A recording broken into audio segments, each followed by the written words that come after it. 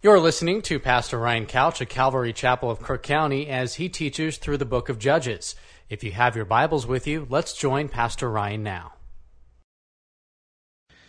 Started Judges last week. We looked at the first couple chapters, and we talked about that the major theme of Judges really is found in the last verse of Judges. If you want to flip back there just real quick, the last verse of this book kind of sums up the entire book. In those days there was no king in Israel, and everyone did what was right in his own eyes. And that's really the tragedy of this period of Israel's history, is that they did what was right in their own eyes. Not what was right in the eyes of the Lord, not what God had showed them to do, but what they thought was right. It's sort of a real analogy and a mirror image of where our country's at today and where we're at as a people really across the world, is that we do what's right in our own eyes. And what would we really expect? We were raised to believe that there is no moral standard, that there is no God in which we're accountable to, and so we just do what seems right to us and what makes sense to us. And that's exactly what was happening in this period of history in Israel's up and down history, really. The history of Israel is really a roller coaster where they're doing well and everything is going great, and then they just take a dive. And we don't have to have that kind of experience with the Lord. Some of us do, and you see people, and man, it's either like they're just doing amazing or they're ready to commit suicide. It's one or the other. It's kind of this real polarizing Christianity where it's either one extreme or the other. And I don't know that God really wants us to be on one extreme or the other. I think what God would have for us is to be real steady in our walk and just to take one step at a time and not to have these highs and lows and highs and lows. And you see Jesus in his earthly ministry, and he was real consistent.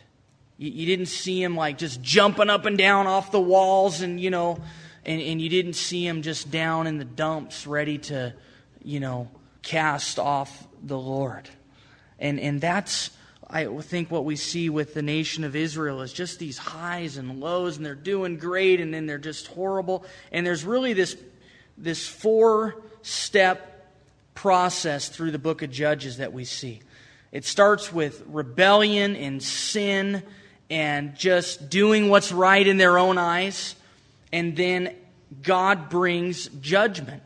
And God raises up a person, a nation, to judge them, to bring punishment to them. And they would be in servitude to that nation for a period of time.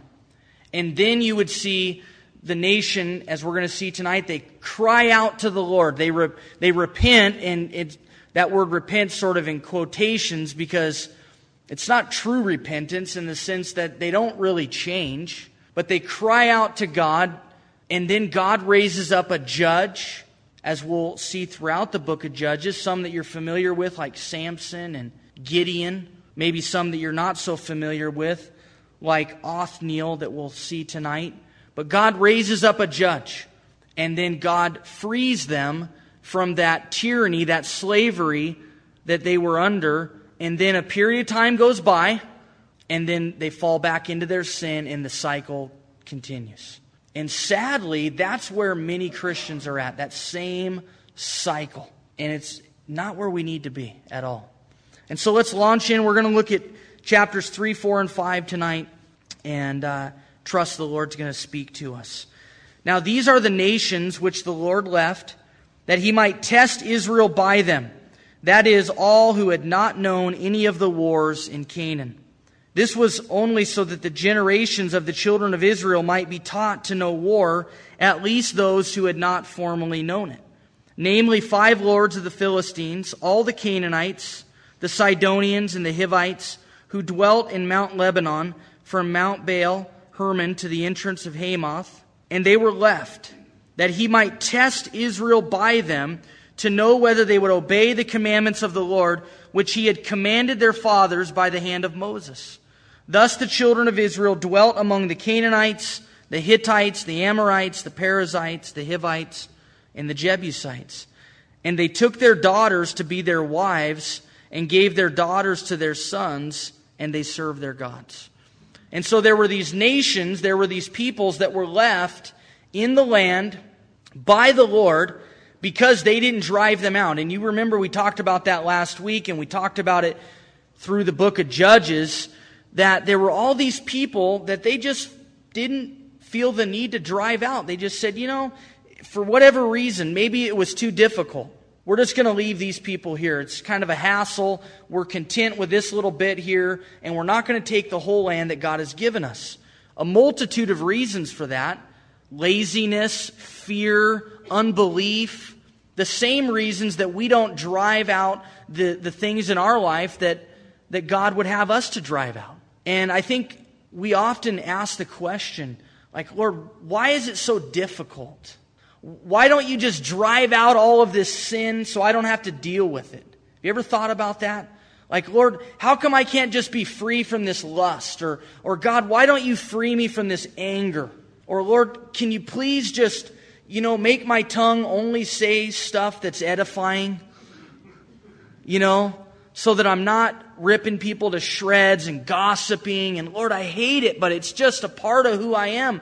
And do you ever wonder why it's not just stripped from us? Maybe it's an addiction. Maybe it's lying. Maybe it's pride, arrogance. Maybe it's all of the above. I mean, I list all those things and I think, yeah, that's me. All those things. I wish all those things were gone. I wish my flesh was gone. And yet the Lord has freed us from the power of sin. But the presence of sin is still here, just like we see with these nations. You remember Joshua was given the command of the Lord to go and to rid Canaan of all of the indigenous people. But it wasn't like they just evaporated. It wasn't like one day they were there and the next they were gone. They had to go and actually physically do the work. But it was already done for them. And so the power of these nations was broken, but the presence of the nation was still there. And it's the same with sin in our life. The power of sin is broken in our life. We don't have to lust. We don't have to lie. We don't have to gossip. We don't have to get angry and blow our top. We used to have to. It was like we were in bondage to it. You didn't really have any choice. If somebody made you angry, you had no choice but to sin. You know how the Bible says, be angry and sin not? And so it's kind of like there's this period of anger where you can be angry but not sin. And that's impossible without the Lord. Without Jesus, when you get angry, you're going to sin. There's going to be mean things said. There's going to be violence. There's going to be stuff thrown across the room, whatever. But as someone with the Holy Spirit, we're not in bondage to that. We're not in bondage to allowing and having to have the lustful thought take root in our life and control us. We're not in bondage to the power of sin, whatever and however it might manifest itself. But the ridding of the sin in our life is really left to us. If we're going to give into those things. We don't have to, but we certainly can, can't we? And just like the people of Israel had to go in and they had to root out these people, so we have to go in and we have to root out the sin that's in our life. The power's been broken, but we still have the opportunity on a daily basis to give in to the presence of sin. And I believe the Lord, like He left these people there in Canaan to test them. I think that this is a real testing ground for us to see if we really believe in the Lord or not. Do we really trust in the power of the cross? And are we going to allow Him to do that work in us? And so as we struggle, it is doing a work in us. And God doesn't make it easy. And I think there's application for us as parents in that as well. Because I think it's our tendency as parents to want to make things real easy on our kids. We want everything to be easier than it was for us. And so we want to pay for everything. We want to stick up for our kids. We want to make a real easy road for them because we don't want to see them struggle. But if we look at our Heavenly Father, He makes things hard on us, doesn't He? He doesn't make it real easy on us because He wants us to grow. He wants us to be challenged. And so, as parents, one of the biggest disservices that we can do to our kids is make everything real easy. Because then when they become an adult and things aren't just handed to them and things aren't that easy, we're going to find that we actually did them a disservice rather than what we thought we were doing, which was loving them. In verse 6, it says they took their daughters to be their wives and gave their daughters to their sons. Now, this was strictly prohibited in the law. That when they went in to mingle, to take over the land, that they weren't to marry and they weren't to intermarry with these other groups. And it wasn't because God is racist. It wasn't because He wanted them to be bigoted. It isn't that God is against interracial marriage. It has nothing to do with it. It was the paganism that He knew would follow. Because God knows that when you give your heart to somebody, their morals, what is a priority to them, will become a priority to you. You will share their morals. And if they're people that are serving false gods, that's what's going to be passed on to those that are marrying them. And that's why God said don't do it. And that's exactly what happened. They intermarried, and then it says they served their gods. And you see this happening time and time again in the Old Testament. And so it's nothing to do with racism or bigotry. And the parallel today is simple, that God doesn't want us to marry unequally. And that's why God says to us in His Word that as believers, we shouldn't marry those who aren't believers. Because their beliefs and their priorities and their morals are going to be passed on to us, and they will drag us down. And that's what we see happening here. They serve their gods. And so in a real rapid amount of time, we see the children of Israel victorious and doing well, and now they're intermarrying and they're worshiping false gods. And so, verse 7, the children of Israel did evil in the sight of the Lord. They forgot the Lord their God and served the Baals and the Asherahs. And so they did evil. They forgot the Lord their God, which is a real sad testimony of a person when they completely forget the Lord. And I think we've all seen people, maybe you've been a person who is just backslidden to the point where you've forgotten the Lord. Peter talks about it in 2 Peter.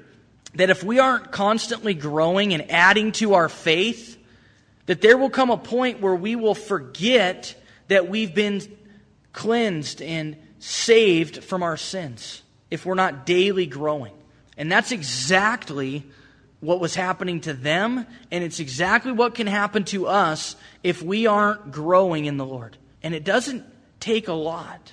And it's so sad as a pastor when I watch people sort of fall into that. And they're doing so well and they're serving the Lord. And then, you know what? I don't have time to serve anymore. Okay, that's cool. And then they start not being at church very often. And then you start to see that there's compromise. And then they're not at church at all. And then it's, well, don't judge me, man. I don't have to be in church to be a Christian. Hey, nobody said you did. It just seems rather odd that you were serving the Lord like mad.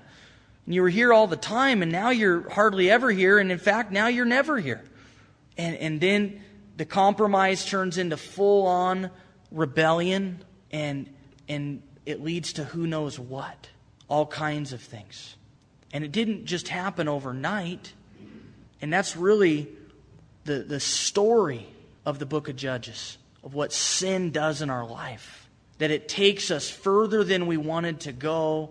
It keeps us longer than we wanted to stay, and it takes from us more than we ever intended to give. It seems so alluring, it seems so attractive, it seems like the right thing to do, and yet it absolutely destroys our life. They forgot the Lord and they began to serve Baal and Asherah. And Baal was the male god who was really the god of prosperity.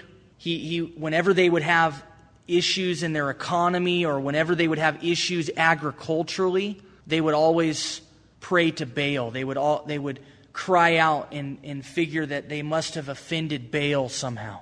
And Asherah was the female sort of counterpart to Baal. And they would make these little figurines and these little wooden statues, and that's what they would worship.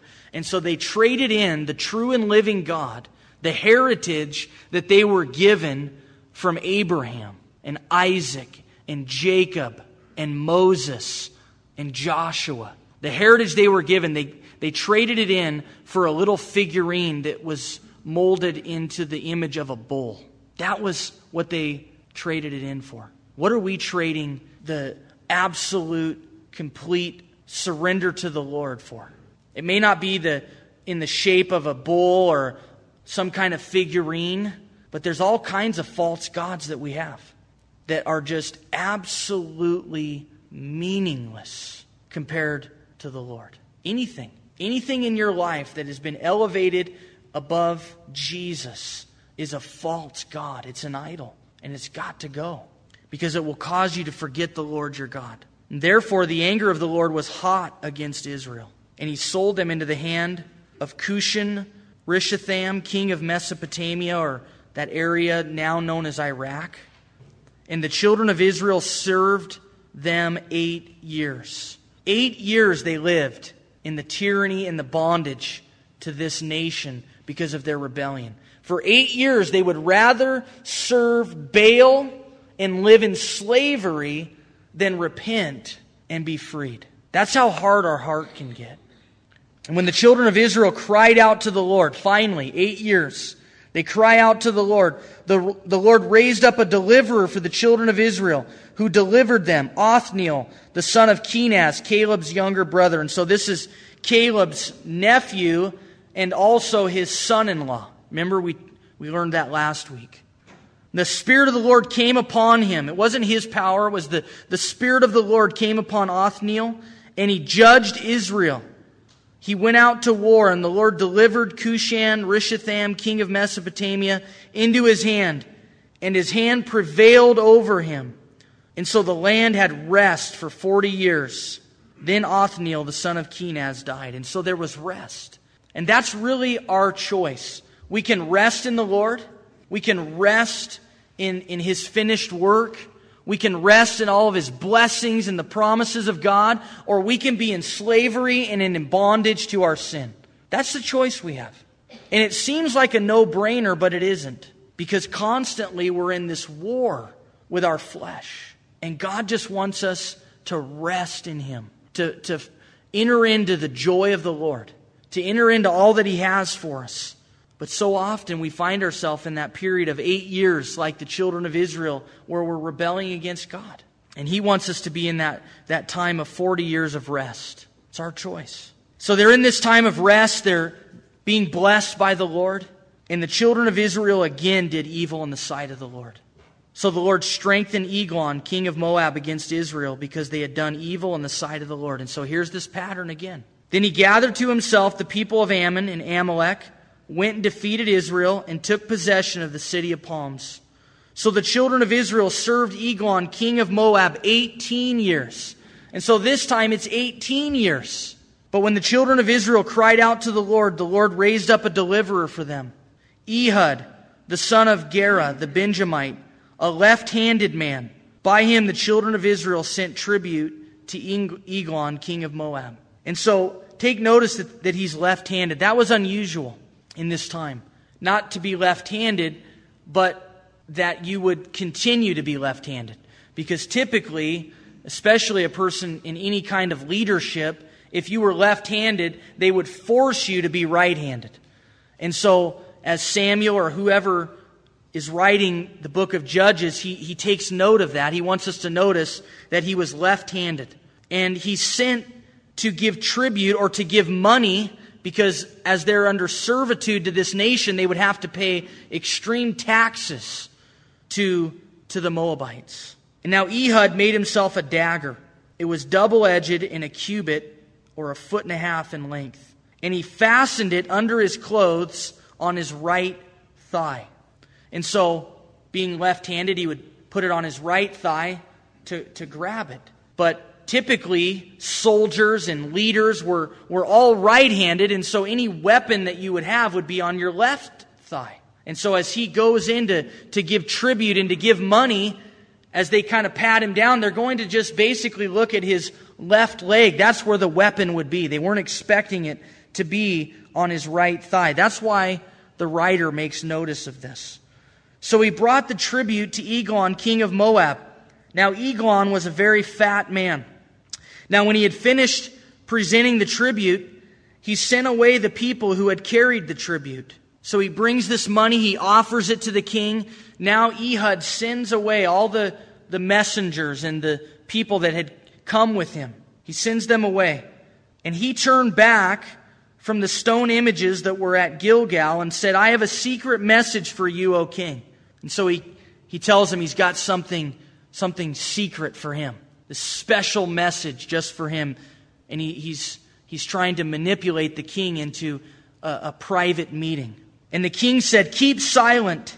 And all who attended him went out from him. And so the king sends everybody out. And so Ehud's plan is working perfectly. So Ehud came to him. Now he was sitting upstairs in his cool private chamber. Then Ehud said, I have a message from God for you. So the king arose from his seat. Then Ehud reached with his left hand, took the dagger from his right thigh, and thrust it into his belly. This was the message that he had for the king. Even the hilt, or the end, the handle of the knife, went in after the blade, and the fat closed over the blade, for he did not draw the dagger out of his belly, and his entrails came out. Now, some people get real offended, when about certain things, and man, that's kind of violent, or that's kind of crude, But the Bible is filled with graphic details and violence and not to excuse inappropriate things. But sometimes I think as Christians, we're so uptight that we kind of forget what the Bible actually says. And then Ehud went out through the porch and shut the doors of the upper room behind him and locked them. And so he goes out the back, he leaves the king dead. And when he had gone out, Eglon's servants came to look, and to their surprise, the doors of the upper room were locked. So they said, he is probably attending to his needs in the cool chamber. So he's relieving himself. We'll give him some time, and we'll see what's going on. So they waited till they were embarrassed. So they're out there just thinking, what is going on? And still he had not opened the doors of the upper room. Therefore they took the key, opened the doors, and there was their master fallen dead on the floor. But Ehud had escaped while they delayed, and passed beyond the stone images and escaped to Sarah. And it happened when he arrived that he blew the trumpet in the mountains of Ephraim, and the children of Israel went down with him from the mountains, and he led them. Then he said to them, follow me, for the Lord has delivered your enemies, the Moabites, into your hand. So they went down after him, seized the fords of the Jordan leading to Moab, and did not allow anyone to cross over. And at that time they killed about 10,000 men of Moab, all stout men of valor. Not a man escaped. So Moab was subdued that day under the hand of Israel, and the land had rest for 80 years. And so Ehud, just this regular guy, a left-handed man at that, an uncommon, just regular guy that the Lord raises up to free these people. And they had rest for 80 years. And you would think that they would learn, okay, we've seen this happen before. We've learned our mistake. But that's not what happens at all. Around this same time, there was another judge that God raised up. His name was Shamgar, the son of Anath, who killed 600 men of the Philistines with an ox goad, and he also delivered Israel. And so Shamgar only gets one verse, and maybe it's because he was so famous at this time that they didn't really have to give a lot of details. Everybody knew who Shamgar was. It was oh yeah, that guy's awesome. He killed 600 men with an ox goad. An ox goad was a pole that was about 8 feet long. And on one end it would have a pointy, sharp object that would be used to kind of get the animals going. They would, prick the animals. Like Paul was said of Paul, "Why are you kicking against the goads?" And sometimes the animals would kick backwards into the goad, and that wasn't real smart. But on the other end of the goad was kind of a plow, kind of a flat shaped piece of metal that would be used to clean the plow as they were going through the fields with the ox. If the plow got caked with mud or whatever, they would use that to clean it off. And so it was kind of this double-ended instrument for dual purpose. And Shamgar uses it to kill 600 men. Now, it doesn't tell us if he killed all 600 at once or if it was over his whole life. But either which way, the guy was a stud. I mean, that's just all there is to it. And I think the thing about it that sticks out to me is that God used what was in his hand. This guy is a farmer, obviously, and God just used what was in his hand. The same way that God used the staff that was in Moses' hand, just a staff. He's a shepherd. What do you have in your hand, Moses? A shepherd's staff. Okay, we'll use that. David, what do you have in your hand, David? I got a sling. Okay, we'll use that. I mean, it didn't really matter. It could have been an M16. It didn't matter. It was what was in his hand, and that's what God used. See, God will use what he's given you, what's in your hand. You don't have to go find something else. You don't have to reinvent yourself. God wants to use you right where you're at with what's in your hand. You don't need anything else. You don't need to go get smarter. You don't need to go get prettier or more attractive. You don't need to look like a leader. You don't need to look like somebody people ought to listen to. But that's what we think, right? Oh, I gotta go find this thing so that God can use me. And that's not true. God will use what's in your hand.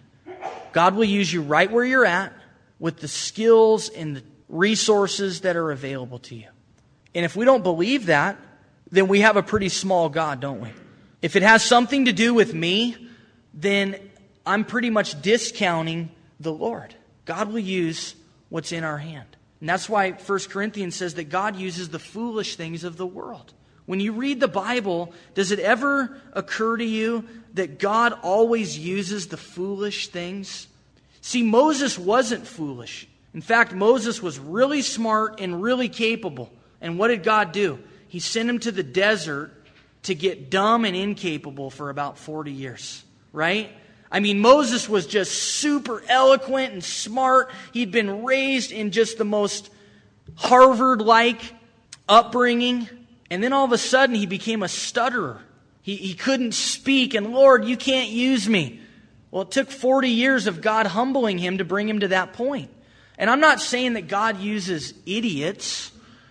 I'm just saying that God doesn't use the most talented and what the world would look at and say, that's somebody that God can use. God uses people like me. It doesn't make sense. It's just like, it's got to be the Lord. It's got to be Jesus, right? Just like the disciples in the book of Acts. All the erudite, really intelligent Pharisees and Sadducees would look on at the disciples and they would see thousands of people getting saved and following them and packing out their little venues. They would see the man that was begging at the temple for year upon year getting healed, and they're just like, what is going on here? And they just said, these guys are uneducated men, but they knew they had been with Jesus. That's what I want people to say about me. I don't want people to go, yeah, Ryan is really smart, or Ryan is got a lot going for him. I want people to say, Ryan has been with Jesus, period. That's it. And so if you're waiting for somehow your life to make more sense for you to be used by the Lord, you're going to be waiting a long time. God wants to use what's in your hand right now. God wants to use you right now. Right where you're at, in the circumstances that you're in. He's placed you there for such a time as this. And see, if we wait, and if we're expecting some major cataclysmic change in our life and then God can use me, we'll miss out on this time right now. God wants to use you right now, right where you're at. And if you're not allowing Him to be because of your excuses, then you will miss out. You will shortchange yourself. Shamgar, quite the guy. Chapter 4, Deborah. When Ehud was dead, the children of Israel again did evil in the sight of the Lord. So the Lord sold them into the hand of Jabin, king of Canaan, who reigned in Hazor. The commander of his army was Sisera, who dwelt in Harosheth Hogiam. And the children of Israel cried out to the Lord, for Jabin had 900 chariots of iron. And for 20 years he had harshly oppressed the children of Israel. And so here they go again, this cycle once again. Now Deborah, a prophetess, the wife of Lapidoth, was judging Israel at that time. And she would sit under the palm tree of Deborah between Ramah and Bethel in the mountains of Ephraim. And the children of Israel came up to her for judgment. And so God has raised up a woman as the judge of Israel. And we see throughout the Scriptures that God uses women in very key roles, prophetesses and deaconesses. And this idea that God doesn't use women, or that somehow women can't be in positions of leadership, just simply isn't biblical.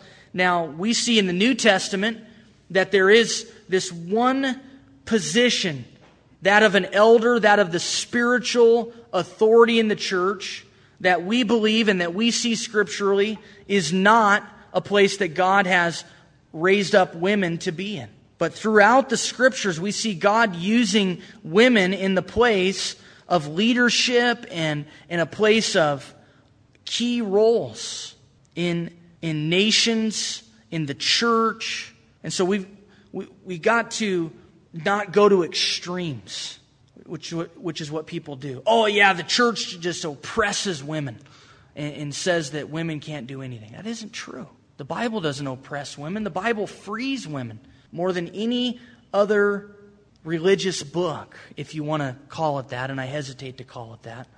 Jesus freed women. Jesus spoke to women when nobody else did. Jesus healed women and He ministered to women. And look at all the women that were around Jesus. It's interesting that at the cross, everybody else fled except the women.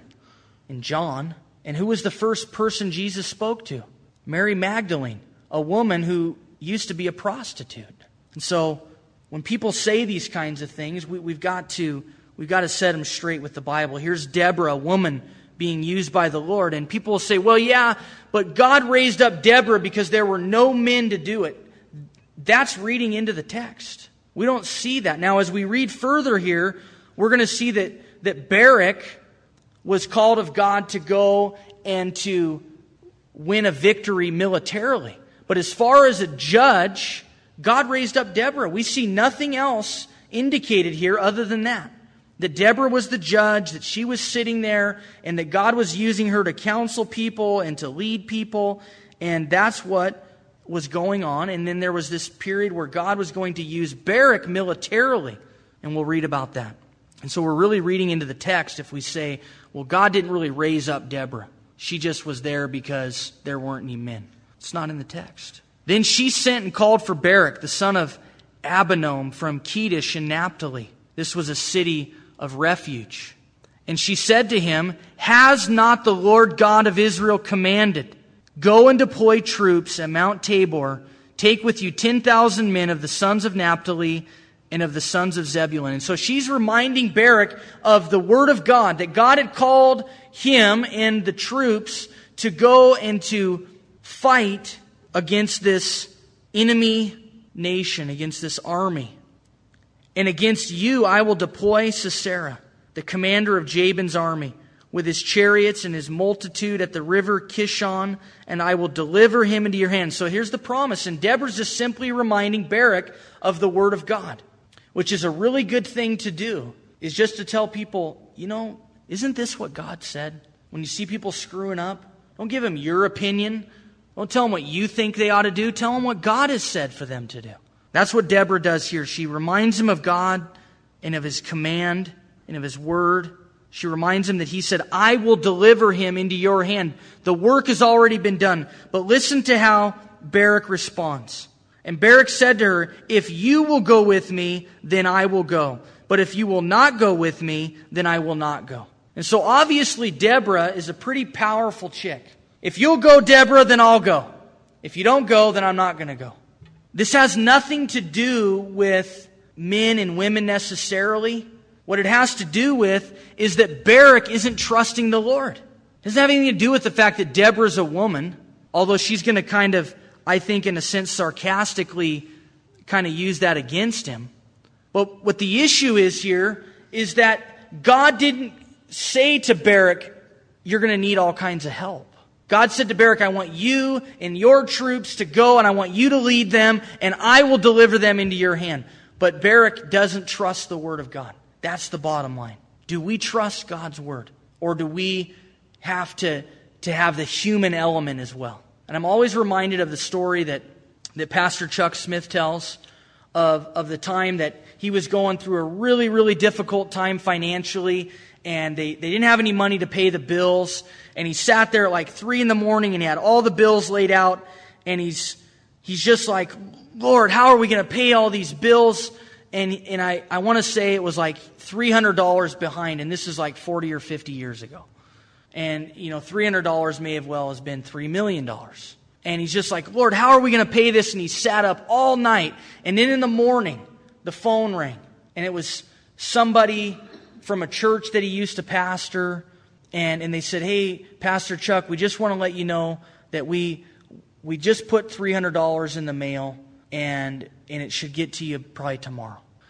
And he jumped up and down, and he got his wife out of bed, and they danced around the house, and they were rejoicing. And then the Lord spoke to his heart and said, you trust the word of man, not my word. I already told you I was going to provide for you, and you sat up all night worried about it. But then in the morning you get a phone call from somebody, and now you're rejoicing. And that story is so true, isn't it? That we have God's word, but man, we want to hear some confirmation from somebody else. The check's in the mail. And then we rejoice. And God wants us to rejoice in His word. And Barak didn't do that. If you'll go with me, I'll go. If you won't go, I'm not going. So she said, I will surely go with you. Nevertheless, there will be no glory for you in the journey you are taking, for the Lord will sell Sisera into the hand of a woman.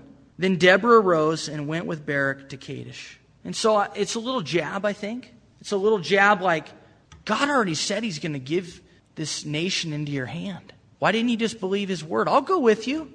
I got no problem. But the glory's going to go to a woman, which was probably good for Barak anyway, to be humbled. But the thing is, as we read that, we think, oh, well, Deborah's going to be the one that God uses. Well, it's actually somebody else, as we'll read. And Barak called Zebulun and Naphtali to Kadesh. He went up with 10,000 men under his command, and Deborah went up with him. Now Heber, the Kenite of the children of Hobab, the father-in-law of Moses, had separated himself from the Kenites and pitched his tent near the terebinth tree of Zaanam, which is beside Kadesh. And they reported to Sisera that Barak, the son of Abinoam, had gone up to Mount Tabor. So Sisera gathered together all his chariots, 900 chariots of iron, and all the people who were with him from Harosheth Haggayim to the river Kishon. Then Deborah said to Barak, up or go, for this is the day which the Lord has delivered Sisera into your hand. Has not the Lord gone out before you? So Barak went down from Mount Tabor with 10,000 men following him. And the Lord routed Sisera and all his chariots and all his army with the edge of the sword before Barak. And Sisera alighted or ran from his chariot and fled away on foot. But Barak pursued the chariots in the army as far as Harosheth Haggayim.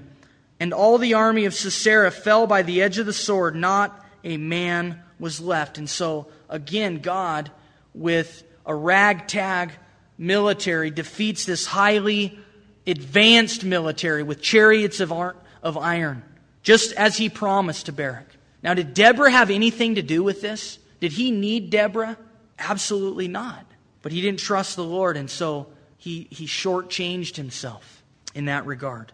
However, Sisera had fled away on foot to the tent of Jael. So this general of the army, he gets away and he takes off and he runs to the tent of Jael, the wife of Heber the Kenite. And these Kenites had separated themselves. For there was peace between Jabin, king of Hazor, and the house of Heber the Kenite. And so they had kind of separated and they had some peace agreement with this enemy nation. And Jael went out to meet Sisera. So she sees him running by. She knows who he is. She knows he's the general of this army. And apparently she and her husband were not on the same page as far as their allegiance to this army and to this nation. And she said to him, "Turn aside, my lord, turn aside to me. Do not fear." And when he had turned aside with her into the tent, she covered him with a blanket. This was a perfect place for him to hide, because nobody's going to expect that he would be hiding in the tent of somebody else's wife. And so it was a perfect place to hide. She covers him with a blanket. Then he said to her, "Please give me a little water to drink, for I am thirsty." So she opened a jug of milk, then gave him a drink and covered him. He asked for water. She gives him warm milk, puts him to sleep. And he said to her, "Stand at the door of the tent, and if any man comes and inquires of you and says, 'Is there any man here?' you shall say, 'No.'" Then Jael, Heber's wife, took a tent peg and took a hammer in her hand and went softly to him and drove the peg into his temple. And it went down into the ground, for he was fast asleep and weary, and so he died. I love that, "so he died." It's kind of an understatement.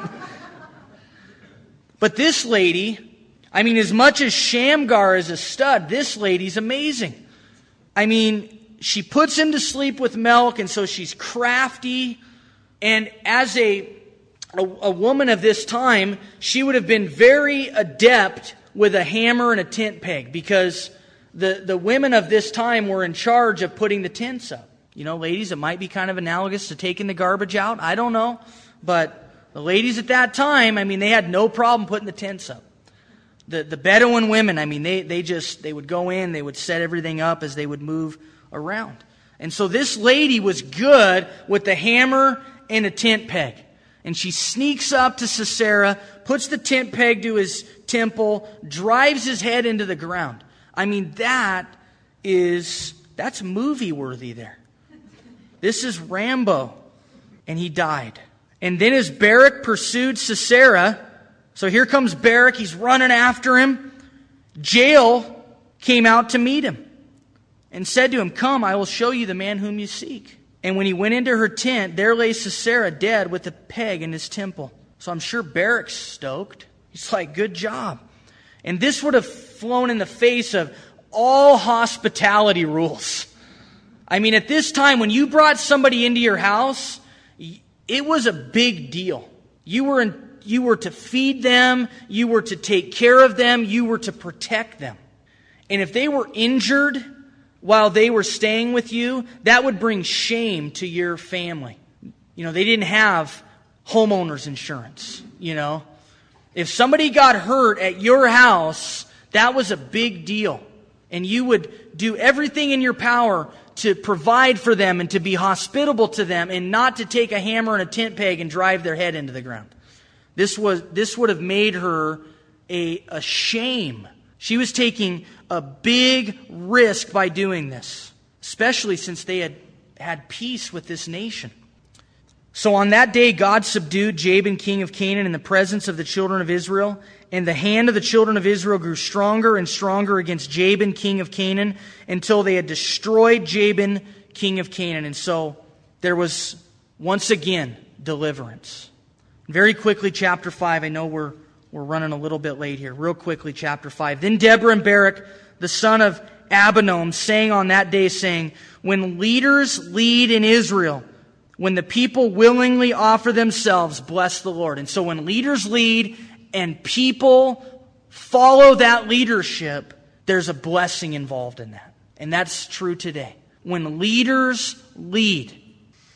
"Hear, O kings, give ear, O princes. I, even I, will sing to the Lord. I will sing praise to the Lord God of Israel." And so this is the song of Deborah. It's a hymn of victory. "Lord, when you went out from Seir, when you marched from the field of Edom, the earth trembled and the heavens poured. The clouds also poured water.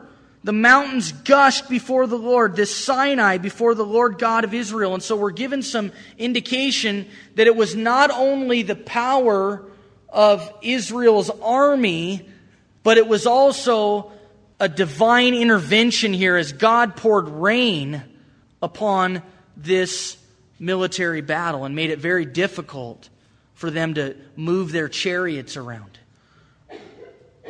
In the days of Shamgar, son of Anath, in the days of Jael, the highways were deserted, and the travelers walked along the byways. Village life ceased. It ceased in Israel until I, Deborah, arose a mother in Israel.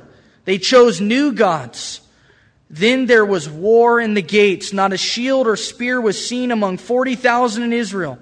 My heart is with the rulers of Israel who offered themselves willingly with the people. And so not only did they offer themselves totally to the Lord, but it was willingly done. Bless the Lord. Speak, you who ride on white donkeys, who sit in judges' attire, and who walk along the road, far from the noise of the archers among the watering places. There they shall recount the righteous acts of the Lord, the righteous acts for his villagers in Israel. Then the people of the Lord shall go down to the gates. Awake, awake, Deborah. Awake, awake. Sing a song. Arise, Barak, and lead your captives away, O son of Abinoam. Then the survivors came down, the people against the nobles. The Lord came down for me against the mighty. From Ephraim were those whose roots were in Amalek. After you, Benjamin, with your peoples. From Machir, rulers came down, and from Zebulun, those who bear the recruiter's staff. And the princes of Issachar were with Deborah. So as Issachar, so was Barak sent into the valley under his command.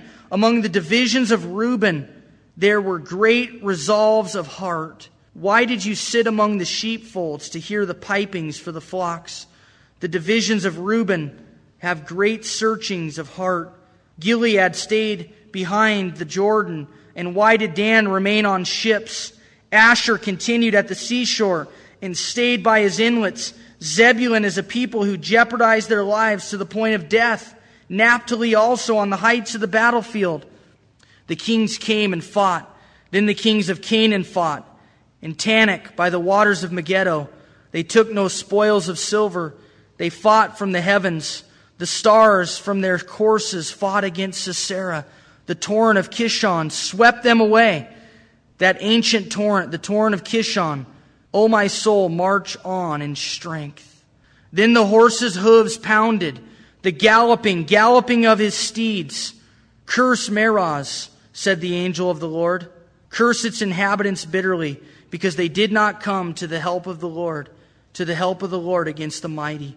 Most blessed among women is Jael, the wife of Heber the Kenite. Blessed is she among women in tents. And so this prophecy that God would raise up a woman came to pass, but not through Deborah, it was through Jael. He asked for water, she gave milk. She brought out cream in a lordly bowl. She stretched her hand to the tent peg, her right hand to the workman's hammer. She pounded Sisera. She pierced his head. She split and struck through his temple.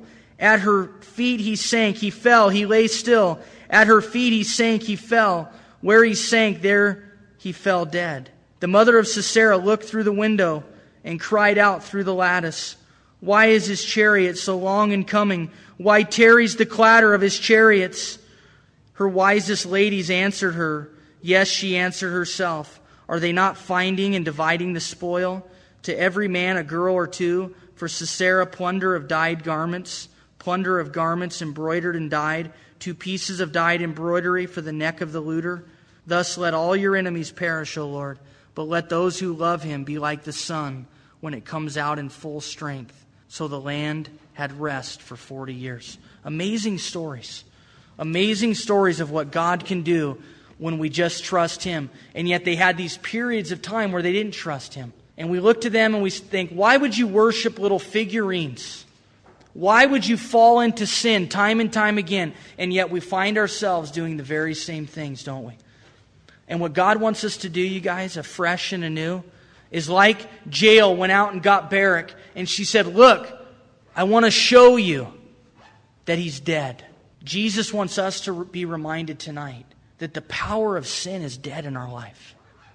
That we need to look on afresh and anew at the fact that the enemy has been defeated, you guys. We don't have to be in bondage. The power of sin has been broken.